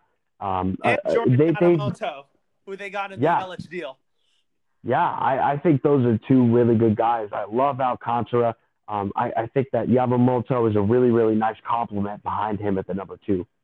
I think who I think is going to start at first base for the Miami Marlins, you might agree with me on this, and that's Jesus Aguilar. Yeah, I agree. I think that's an underrated signing. Aguilar kind of fell off with the Brewers, didn't have that same production. Hopefully just a change of scenery is just a really, really big deal for guys. And I think that even though it's not last year, now he's joining the Marlins. I think he's definitely going to make an impact in this Miami Marlins lineup. Yeah, I think so. Big time with Brian pop. Anderson. Yeah, big time pop that I think is going to be able to play in that ballpark. Next up, we're going to talk about the Philadelphia Phillies. Is Joe Girardi going to be a game-changing manager with the Phillies? True or false? Yes, true. Absolutely. Loved this signing. Absolutely loved it. You had him as your manager for the Mets. They were linked. I do. I'm extremely jealous. Yeah, I'm extremely jealous of the Philadelphia Phillies for this signing. I think that he's going to be perfect for them. Playoff experience, great temperament, great baseball mind. The ability to lead young men. I think this is perfect for the Philadelphia Phillies. An upgrade over Gabe Kapler, and I think that he's gonna relate to Bryce Harper and Rhys Hoskins. But I think with him there, he needs to figure out Odubel Herrera and get him right. Yeah, that's another disaster too, Odubel Herrera. Good player when he's healthy, but I don't know what the Phillies should do with him. Do you think they should start him in center field, or they should just move on? I think they should move on. I think he's too much of a headache. He can be kind of a headache. His criminal history showed it. Yeah, his criminal history and and on top of that, his hitting is just so inconsistent. I think for me, off-field issues, on-field issues, too much of a headache for me to deal with. Absolutely, true or false in this one? Is Carlos Beltran going to make an impact as the next manager of the New York Mets? True. I don't think that Mickey Callaway was the right fit at all, and I think Beltran is going to be much better. Beltran's a smart baseball mind, a really, really good dude, can bridge the gap bilingually on this team. And, like I mentioned earlier in the show, not too far removed from playing in today's modern day environment. So he understands the teams, he understands the players, he understands the managers, and I think he's going to use that to his advantage. I think Carlos Beltran is going to teach Pete Alonso how to be a leader, and that's going to work out very well. I think I think him and his pitching coaches together, they gotta figure out Edwin Diaz. Oh God, someone on this earth needs to figure out Edwin Diaz. It's just unbelievable to He's me. still your You can closer go, as of now. yeah, I don't even know what to think. I mean, I really don't know. I'm hoping for a bounce back season. I'm hoping it was just one of those, first season new ball club jitter type of years, because he's got too good of stuff to be as bad as he was. But my God, I really hope he figures it out. Yeah, I think that he's got to figure that out, and I think I credit Brody Van Wagenen for bringing in Carlos Beltran as your new manager. Yeah, I really like the move. I'm very, very excited. And now let's talk about the Atlanta Braves. True or false? Austin Riley, do you think he is going to be that game-changing player on the Atlanta Braves in that lineup now that Josh Donaldson's most likely moving on from there? True or false? True. Big time bat. Has to stay. I'm so interested to see how he bounces back off that knee injury. Big time ACL tear. That was huge for the Braves. Brutal blow for them in the middle of that lineup, and if he's able to recover off of that. Game 5 to the Cardinals. They didn't have that other guy that they would have had in the middle of the order. Yeah, and if he's able to recover off of that injury, he's a big bat for them that they could sit behind Acuna in the middle of that lineup and Freddie Freeman. And, I really hope he's able to bounce back. Talk about the Braves in their offseason so far. Well, how do you feel about Cole Hamels joining the Braves? I like it. Good veteran piece. He's good going to be a left-handed good guy. teacher to Soroka and Fried. Yeah, and more importantly, he's going to be a really important leader in that rotation for those guys, two young guys who are fantastic young pitchers, with a dude who you could argue is one of the best pitchers of his generation in Cole Hamels. And also, this is a tough choice for me and who the Braves should start opening day. Do you think it should be Cole Hamels or should be Mike Soroka? Mike Soroka. Absolutely. Soroka, 100%. I'm with you on Soroka. I would have picked Hamels because of the experience, but the way that Mike Soroka pitched in the postseason and had a good regular season, I really think Mike Soroka is going to be the opening day starter for the Atlanta Braves. Yeah, I think Soroka is the man for the job. And I think Max Fried will be that second ace on that team. Yes. And also, with the catcher's position for the Braves, I'm not really sold on Tyler Flowers starting every day. Neither am I. I don't dislike Tyler Flowers. I don't think he's a very consistent bat. I think they could probably go out and get somebody better. And I think that they should definitely look into it. Their farm system that could definitely take over the catching job. Yeah, I do think so. I think he's definitely an option. Yeah. What were you saying on William Contreras? I think he's definitely a good option. Yeah, over Tyler Flowers and Travis Darno. Yeah. And I think the Braves bullpen is going to be better than they were last year because I think they kept Chris Martin for another year. Shane Green, definitely a good addition to that bullpen with Will Smith and Mark Melanson.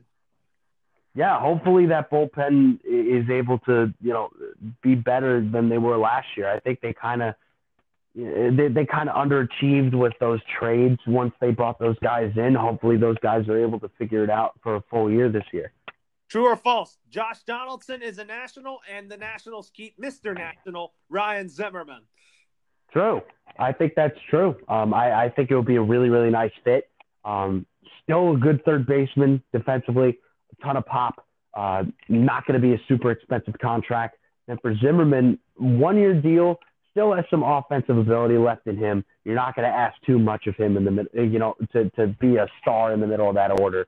I think that's a really, really good cheap option for them. And I do think when the Nationals finalize a new deal for Ryan Zimmerman, he's going to start at first base.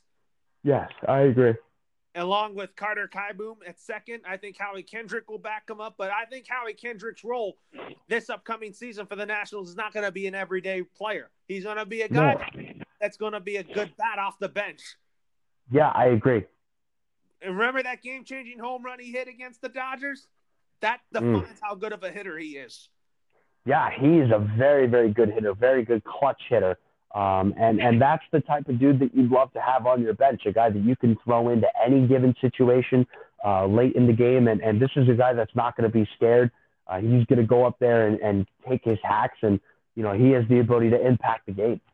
True or false? First, let's start with the American League West with the Houston Astros. Do you think the Astros trade Carlos Correa?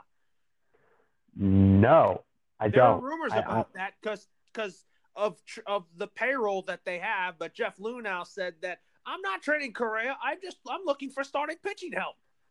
Yeah, I don't think they're going to trade Correa. I think that would be a very bad move. I think it'd be a bad move. Yeah, because he's had health issues, but I don't think the Astros. I don't think they should trade Correa or the stars that they've locked up for years, like Springer, Altuve, Bregman, and Brantley. They need to find. I think the Astros need is to get another starter. You got Lance McCullers coming back, but I feel like that they need to get a fourth or fifth guy. Yeah, they definitely do. And you talk about Lance McCullers. Yeah, he's coming back, but he's coming off of a year removed from baseball. You don't know immediately how he's going to look right off the bat, so you have to go get another guy to fill out that rotation. I also think the Astros are going to keep Martin Maldonado. Yeah, I think so too. They love him down there, that's for sure. Yeah, they do. And another true-false question is Yordan Alvarez going to have a sophomore slump? No way. Absolutely not. He's way too good for that. Too much pop. Too good of a swing. Too simple of a swing to be able to fall into that sophomore slump. Yeah, he's too good for that, but I don't think the Astros are moving on from Correa. I think what Jeff Luhnow was saying, you saw that the Astros were considering trading Correa so that the Astros would have more financial flexibility in their payroll, but that's not happening. No way. I don't think so. The Astros need to keep their big four together in Bregman, Correa, Altuve, and Springer. Yeah, they do. But if they trade Josh Reddick, I would be okay with that. Yeah, I mean he's nothing significant really in that. You could move Jordan right field so that Kyle Tucker, their young prospect, who they're very excited about, starts in center field. Yeah, you could do that. That's definitely a good move there. True or false next for the Angels. Do you think Anthony Rendon is going to make an impact with this team? And do you think the Angels should go after Hyun-Jin Ryu if the Dodgers don't sign him? True to both. Like I said, it's going to be fun to watch offensively. They're going to put up some really, really good numbers offensively. But their main need was not Rendon. Their main need was pitching. So if I'm them, I'm going after every single pitcher, whether it's a starter or a reliever, that's left on the market, and I'm trying to sign them. And Hyun-Jin Ryu is a great guy, a great example. You need to get a front-end starter to go along with a Griffin Canning because they just don't have enough pitching. Also, the Rangers are still a possibility for Ryu. He could definitely play with Sin-Soo Choo, who they're teammates, and I think Sin-Soo Choo is doing some recruiting there. Yeah, as he should be. I think Hyun-Jin Ryu, Corey Kluber, and Mike Minor would be a nice 1-2-3. But do you think Sin-Soo Choo should recruit Ryu to be a Ranger? Because they were teammates in Korea, and they're good friends. Yeah, I would 100% tell Sin-Soo Choo to recruit him. Yeah, absolutely. If I were the Rangers, and if I were Chris Woodward, who I knew from his days with the Dodgers. Yeah, I would definitely do it. Yeah, I would do it. But I think for the Angels, I think Joe Maddon's going to do a heck of a job down there. I think he will too. But again, they need to solve their pitching problem. They don't have any starting pitching. They don't have any depth in their bullpen. They need to figure it out. True or false? Next for the Texas Rangers. Do you think the Rangers are do you think it's true that you think that the Rangers are the potential destination for Hyun-Jin Ryu? I think they could be a destination for Hyun-Jin Ryu, and I think, like I mentioned, if I'm in the Rangers organization, I'm getting Sin-Soo Choo to be all over this. I think that would, the Rangers having a 1-2-3 of Corey Kluber, Hyun-Jin Ryu, and Mike Minor would be really, really solid and could compete with a lot of teams in this league. Also, I think what's going to help the Rangers out this year is the return of Joey Gallo, who miss the rest of the season, and having him hurt really messes things up for the Texas Rangers. Yeah, that's their big-time impact bat. That's their 40, 45 home run guy. The number one, run drip. Their guy that drives in the runs. They're big impact, scary bat in the middle of that lineup that teams need to fear. And when you have a guy like that missing from your lineup, it's a huge hole. It's a huge hole for the Rangers. They really need to have him healthy in order for the Rangers to make this a 4-team race in this crowded AL West. But I think the AL West will still belong to Houston.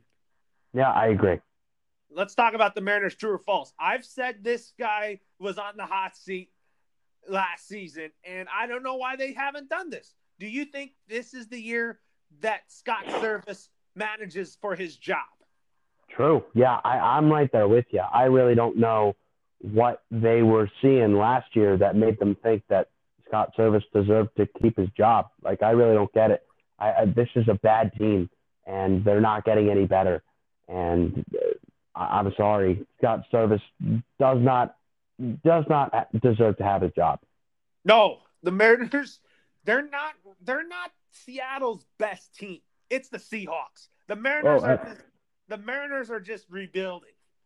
Yeah, definitely. And it looks like it's going to be a slow and painful rebuild at that. Their fans are going to be their fans are going to be impatient. Yes, they are. And they want postseason baseball for the Mariners, but I'm sorry.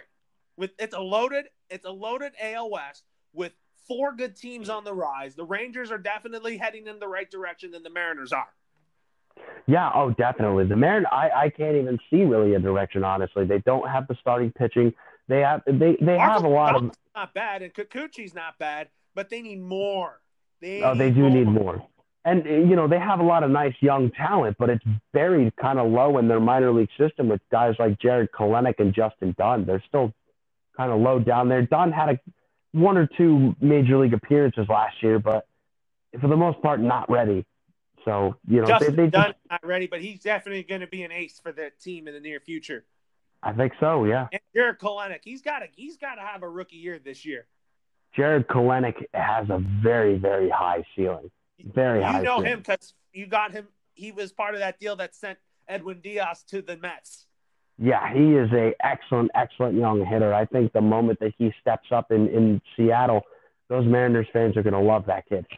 They love and their best player right now is Daniel Vogelbach. Yeah, he's a good young power bat. Really like him. I compare him to Kyle Schwarber. He's Kyle Schwarber 2.0.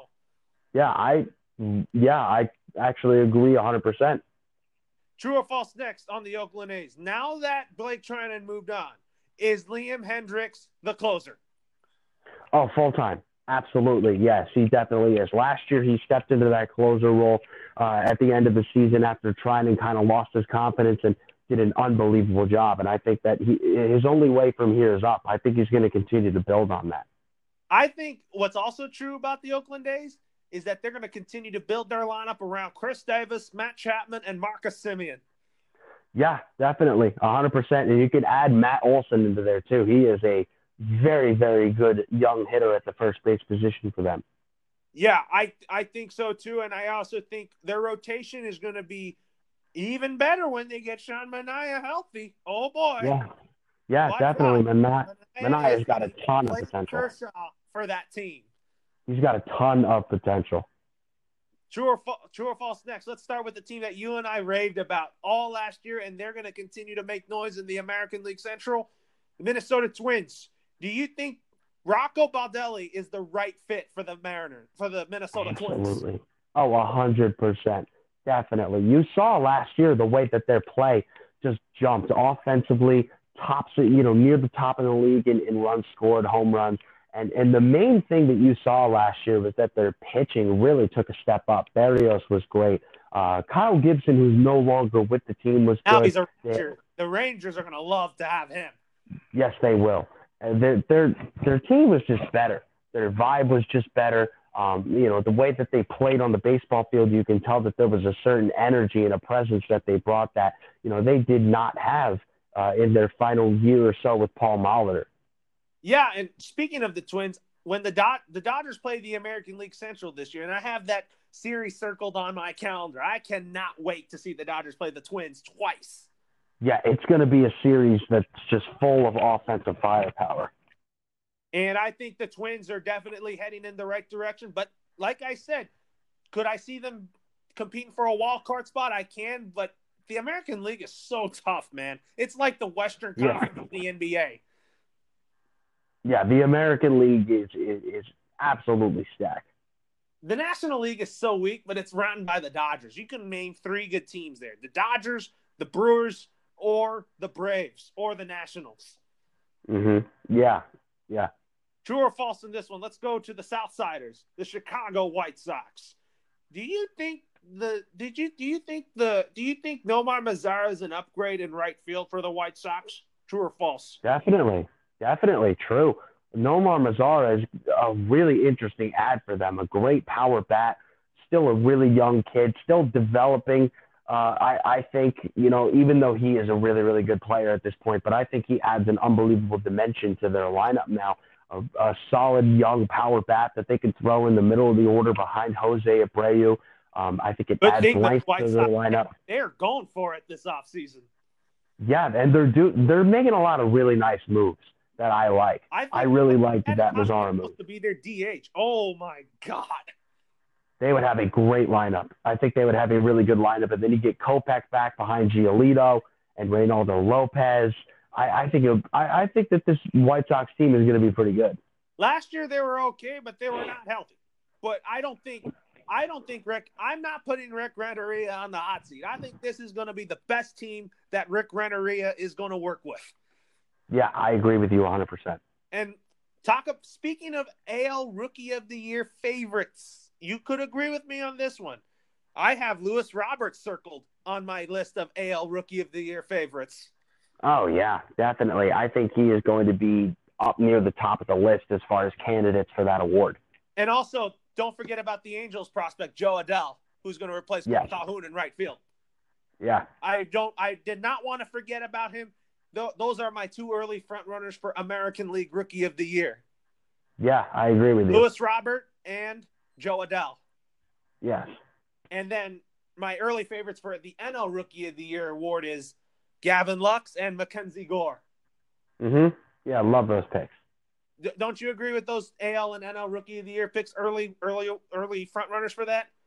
Yeah, I like those picks. But speaking of the White Sox, I think Luis Robert is going to start in center field so that they start that foundation. And I think Jimenez was missed last year. Jimenez is definitely missed. That is an impact bat. My God, that was such a blow to the White Sox. That is, every now and then you just have a guy who, like, the moment he steps in the box, you just know is just this impact dude. That's Eloy Jimenez. I mean, the guy just screams power the moment he steps in the box, and he's got an unbelievably effortless swing. The ball jumps off of his bat. I think that if he's able to stay healthy this year, he's a dude he's going to be like a Juan Soto type of guy who has the ability to, at a young age, to hit for 35, 40 home run power. Do you think that this is the best roster that Rick Renteria is going to work with? Definitely. I think this is the best roster that the White Sox in general have had in probably the last 5 years. But I gotta think that Rick Renteria is the right person to lead the White Sox into the future. I think he is. I definitely think he is. I certainly wouldn't give up on him just yet. And good with talent. Yeah, definitely. Although I felt bad for him that he got fired after 1 year with the Cubs. Yeah, but new beginnings. I think this is going to be a better thing for him to be with the White Sox. And adding Grandal, who used to be a Dodger. Oh, my God. A catcher that can hit, but needs work defensively, though. Yeah, but pop like that from both sides of the plate. My. The White Sox are going to be interesting. They're going to be such an interesting team this year, and I cannot wait to see when the Dodgers visit the south side of Chicago this year. And also, I'll see the White Sox play the Dodgers in spring training. And I can't wait to see this Chicago White Sox team come April. in March. This Yeah, is gonna be so much fun to watch with this young talent that they have. yeah, they're going to be a lot of fun. Tim Anderson, I think, is a leader. Mancado is going to be really special. Abreu, I think, is the captain of that team. Yeah, yes, he absolutely is. And I think Colomé is definitely the guy that's the right person to be the closer. And I think getting Michael Kopech back is going to make this team a lot better. Definitely. Going to make that rotation deeper. You add another guy with great stuff behind Giolito, and you talk about Reynaldo Lopez in that mix also. True or false for the Royals? Do you think the Royals nailed it with Mike Matheny as their next manager? I think so. I think so. Matheny was a good manager with St. Louis, so he's already got that previous experience. He's got playoff experience. So he understands how to lead his team, how to lead that team in the right direction. And right now, the Royals are looking for a guy long-term to be able to lead their team in the right direction. And I think that I felt like Ned Yost did a tremendous job with the Royals. Mm-hmm. He did during his tenure, yeah. With them. But yeah, I think going with Mike Matheny as their manager, I think he could really help this Royals team get back to where they need to be. But realistically, I don't think the Royals are going to be that good this year. No, I think it's going to be a really long road before the Royals get back. But I like the players that they have, but getting Salvi Perez back from Tommy John surgery is going to really help that lineup. Some reinforcements there. But I don't think they're going to trade Whit Merrifield. No, I think that Whit Merrifield is arguably, outside of Salvador Perez, their best player. You got two veteran guys in your lineup, and I don't really trust their pitching right now, except for Danny Duffy. Yeah, I don't trust anybody on that staff besides Duffy. They need to, continue to, develop guys in the minor leagues. Maybe get some veterans in there to kind of help out those young guys, develop them. Just continue to get that staff better over time. True or false? Do you think the Tigers put Joe Jimenez, Matt Boyd, and Michael Fulmer on the trade block? True or false? I'm going to say true to everybody except for Michael Fulmer. I think that they need to wait with Michael Fulmer coming off of Tommy John surgery. I want to see how he comes off of it. I want to see the way that his arm is, the velocity, everything. Until I have a really solid understanding of how the surgery has affected him as a pitcher long term, I hold on to him for now. But you think you could trade Joe Jimenez and Matthew Boyd for more value? Because the Tigers are definitely in a different situation right now. Yeah, they are. They have some nice young pieces right now, but they're still kind of getting everything loaded up correctly. They're still kind of figuring out where else they need to fill in their spots. And, I think, Boyd's value after his performance last year is pretty high, and I think that they can get some decent players out of him. Joe Jimenez, I was hoping the Dodgers could find a way to get Joe Jimenez to the Dodgers because he definitely could be a good compliment to Kenley Jansen. But Joe Jimenez is going to be their closer for the Tigers. Yeah, I agree. And I think he's their best player. I think he's definitely their all-star player. And then I think Miguel Cabrera is definitely a good veteran leader in your clubhouse.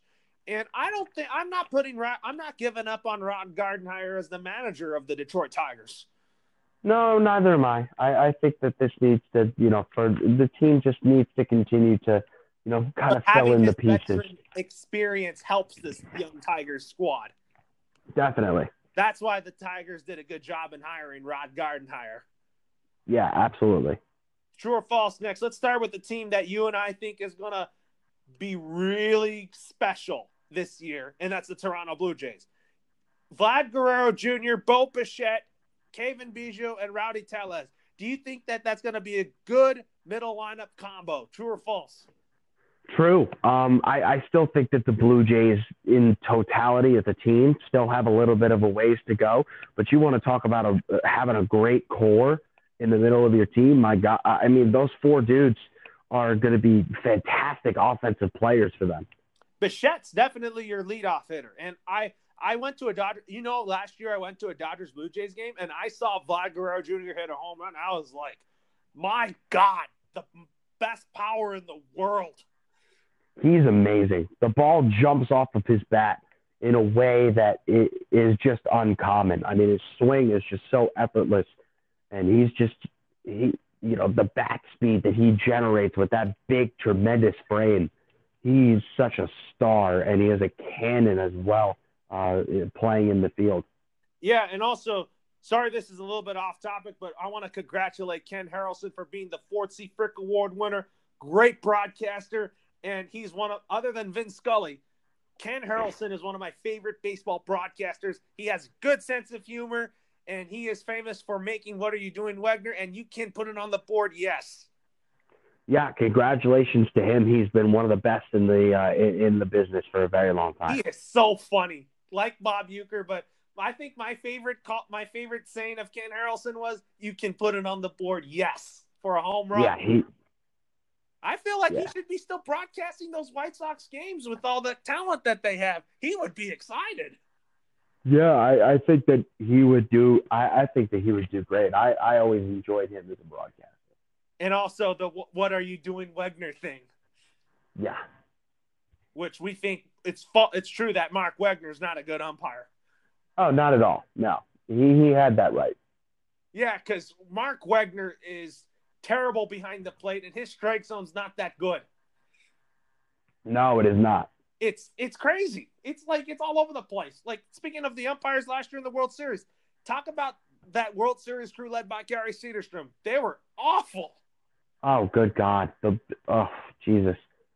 They missed a lot of calls that were in the zone. Like, for example, when Gary Cederstrom was behind the plate, when the ball was like almost in the dirt and he called out a strike. Are you kidding me? That was probably one of the worst umpiring performances by a crew in a playoff event that I've seen in a very long time in Major League Baseball.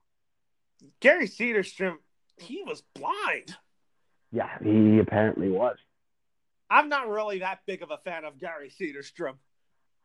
No, neither am I. I've had him for Dodger games, and I know you've had him for Mets games. Yeah, not the best umpire in the world. Yeah, but talking about the Blue Jays, that's going to be a good middle of the lineup combo. Cesar Hernandez, I think, has the speed. Lourdes Gurriel Jr., he's going to be good. But their ace is up and coming, and that is Jacob Wasapak. Yeah, Jacob Wasapak is a nice young arm. Hopefully they're able to fill out some other arms around him. You know, they really thought that Aaron Sanchez was going to be a guy for them. They ended up trading him to Houston. Big-time bust for them. Very unfortunate because he had such great stuff. But we'll see what comes on that front. You certainly know that they're going to have the young offensive firepower all over that lineup. It's just a matter of them filling out their pitching staff. How do you feel about Chase Anderson joining the Toronto Blue Jays? I think it's a nice fit. I think it's interesting. You know, he's going to be able to jump in there and probably be a top of the rotation guy for them. And he's a steady dude. He's going to give you innings. He's pitched in an environment like Toronto where, you know, it's a pretty much a hitters friendly ballpark, and he's going to be pitching in a division with a lot of hitters friendly ballparks. So I think it's a good fit. Absolutely. True or false for the Baltimore Orioles? Do you think the Orioles should move on from Chris Davis? True or false? Oh my God. Yes. True. Oh Jesus. That is one of the worst contracts that there is in sports, just purely in general, not even just in baseball, in sports. I mean, the dude can barely hit his weight anymore, and he's constantly striking out. He's a liability at the plate. He almost kind of looks like they should send him to like single A. Like, honestly, at the learn how to hit again. Learn how to hit again. My God, he has lost his swing. He has lost his swing. But I'll tell you what, a bright spot for this Baltimore Orioles team, who I think is going to be a big part of their future, is John Means. Yeah, I definitely think so. I agree. They have you know what? Baltimore has a couple of nice young players that they just need to continue to groom. And, you know, I think that, you know, as Brandon Hyde and the, you know, the organization continue to go further in a direction toward progress, they'll be able to, you know, kind of continue to develop those young players and eventually they'll get to where they need to be They eventually. will, It's but it's probably gonna take another 3 years for the Baltimore Orioles to get back to where they once was. But I don't think they're gonna be that good right now because first of all, this American League East is tough. Yeah, this is a stacked division. This is a really, really tough division. I mean, this is arguably, I would say, definitely up there as far as being one of the best divisions in baseball. True or false next for the Tampa Bay Rays. Do you think that this is the mystery team for Hyun-Jin Ryu to land? Tampa Bay with Hyun-Jin Ryu would be incredibly interesting. You get Hyun-Jin Ryu, Charlie Morton, Tyler Glasnow. That would just be stupid And good. Blake And Blake Snell. That I think is going to be a good 1, 2, 3, 4, 5 in Tampa Bay, but they would only use the opener on some occasions. Yeah, that would be a stupid good rotation. I really think that the Rays should look into that. I know they have a limited amount of resources financially, but you want to talk about the deepest rotation in the sport. If they got Hyun-Jin Ryu up in there, that would be easily the deepest rotation in Major League Baseball. That's a mystery team for the Rays. Yeah, that would be interesting. But having Charlie Morton there, oh my Lord. Charlie Morton, what a story he's been. I mean, I think Charlie Morton is definitely the even though he's a journeyman, he has found himself to ace form. Oh, he's been absolutely unbelievable. I mean, this is a dude that early on in his career had kind of, was basically a failed kind of journeyman starter. Then he goes to Houston, completely revamps his mechanics, gets his velocity way up, and now all of a sudden this dude is an ace, and it's unbelievable to watch his transformation. And I think the Rays are a team they're going to be making a lot of noise this year. Yeah, I agree. I think the Rays are going to be insanely competitive. I saw the Rays play the Dodgers this past season, and when I saw Austin Meadows hit that go-ahead home run, I was like, man, the Rays really won that trade with Pittsburgh. Yeah, and they really did. They fleeced them in that trade. You get a frontline starter in Glasnow, an excellent young hitter in Meadows, and look how that's worked out for the Pirates. Archer's been trash. It has been trash, that's for sure. So, true or false? You think the Red Sox trade Mookie Betts? I say false. False. Absolutely false. Well, the thing is, the Red Sox could clear payroll and trade David Price, but however, they still have to eat up JD Martinez's contract. But that's a player that Red Sox fans love, JD Martinez. Yeah, and that's also a really productive player. I think that, the production of JD Martinez meets the contract, whereas the production of David Price does not meet the contract. So now you have to unload that contract, and you can't trade a superstar player like Mookie Betts. You just can't do that. Absolutely not. Because I think if the Red Sox trade David Price, I think that that definitely will save them money to extend Rafael Devers, who I think is a big part of their future. Rafael Devers is a star. He's an unbelievable hitter, a star. That kid's going to be one of the best third basemen in baseball for the next 10, 15 years. As long as his defense gets better, which I've seen, but man, oh man, he can hit. Yes, he can. But I really like Rafael Devers. I think he's going to be a big part of this Boston Red Sox team in the near future. But if they trade Jackie Bradley Jr., then that's when I think their payroll will start getting down. Yeah, I think so too. I think they'll trade Bradley, but I think Mookie Betts is definitely a big part of the Red Sox future. So is Benintendi. So is Xander Bogaerts. Pedroia, I don't know. Pedroia can't stay healthy anymore. No, he needs to retire. I think it's Michael Chavis time. Yeah, it is. You know what? Pedroia's had a really, really nice career. He's been an unbelievable kind of folk hero for the Boston Red Sox, but the guy just cannot stay on the field for more than 5 minutes. Like, there's a certain point where your body just calls for you to just like shut it down. And I think Pedroia has hit that point. True or false for the Yankees? This is a third base question. Who starts at third base? Gio Urshela or Miguel Andujar? If he's healthy, there's absolutely no reason why Miguel Andujar should not start at third base. He's clearly the more talented player. I give credit to Gio Urshela for filling in last year and showing some really good offensive ability. But Miguel Andujar is an incredible talent. He's got unbelievable bat speed, great doubles, great power to the gaps. He can hit you, for a high average, can hit 20 to 25 home runs. Needs to improve his defense at third base, but if he is healthy, there is no reason for him to not be in the lineup. I think it has to be tough for Aaron Boone on who you're going to start in left field and who you're going to have as your primary DH. Do you think you put Clint Frazier in left field and then you put Stanton as your DH and then Gio Urshela is like this backup guy? Yeah, that's kind of what I would do. I don't think of Stanton as an outfielder at this point in his career. I don't think he has the range.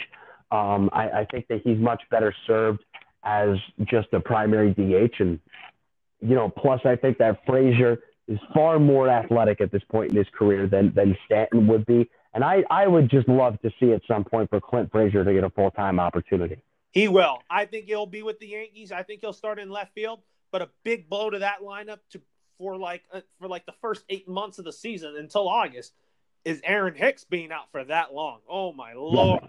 Yeah, that's a really big deal. That is a really, really big deal. That's big because when healthy, Aaron Hicks is one of the best center fielders in all of baseball, and he played through an elbow injury, and he had Tommy John surgery, and I think that might benefit him. Yeah, I think it might. I think it will, I think it will make him stronger. Certainly is an unbelievable productive player, good pop, one of the better defenders in the game, an unbelievable cannon for an arm in center field, and a player that the Yankees would love to have in their lineup every day. It was a good thing that the Yankees didn't keep Didi Gregorius because I envisioned Gleyber Torres starting at shortstop and moving DJ LeMahieu from first to second because DJ LeMahieu is a better second baseman than a first baseman. Absolutely. Much more natural second baseman, won multiple gold gloves at the second base position when he was with the Colorado Rockies. But I see this Yankees team making noise, and I'm kind of calling it Yankees and Dodgers World Series in 2020. I want to see that. Yeah, I do too. I think the Yankees are, especially now that they've signed Garrett Cole, they're a shoo-in to win the American League. They have no excuses not to at this point. Best team in the American League, and I think Houston will be behind them. But I also think there will be a round 2 of the Yankees and Astros ALCS. Yeah, I think so too. And I want it to go 7 this time. Not like last year 6 when Altuve hit that homer off of Chapman. But I felt like last season I would have done something different. Don't put Chapman in a tie game situation. I would have put in someone different. Well, I don't even so much have the problem with putting Chapman in as I do the way he was pitching when he got in there. I think he was being way too cute. I think he was throwing way too many sliders. He was trying to finesse around Altuve when in reality you have one of the best fastballs in baseball and you choose not to use it. Makes absolutely no sense to me. He could have used his fastball. His fastball's still over 100 miles per hour. And I felt like he made the right choice to stay a Yankee. Yeah, I think he did too. I didn't think he would opt out. I think he's going to be a Yankee for a long time. I think so too. And also let's talk about now.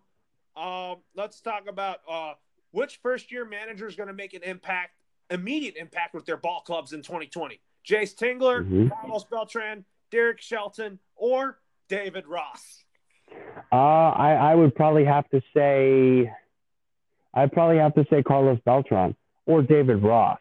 And I mean, that could sound a little biased on the Carlos Beltran thing, but I think that Mickey Callaway just was not a good fit at all. I think that if I could make a comparison, I think that Mickey Callaway to the New York Mets is what Jason Garrett is to the Dallas Cowboys, where there is all of this talent all over the roster, but a manager or a coach who has absolutely no idea how to use it. And that's what Mickey Callaway was. And I think that Carlos Beltran will better use his talent around him. And then for, the Chicago Cubs, I think that the Chicago Cubs need kind of a kick in the ass. I think this is way too talented of a team for them not to, be able to make a run at the NL crown.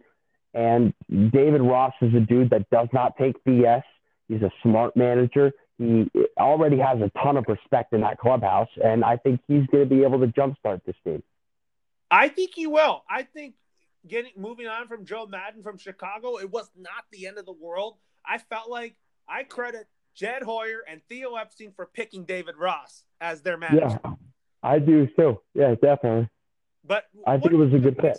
As the replacement for Andy Green down in San Diego. I really don't even know what to think about the move. I don't really know anything about the guy. I mean, it's sort of one of those low-key hires where, you'll kind of just like see how it works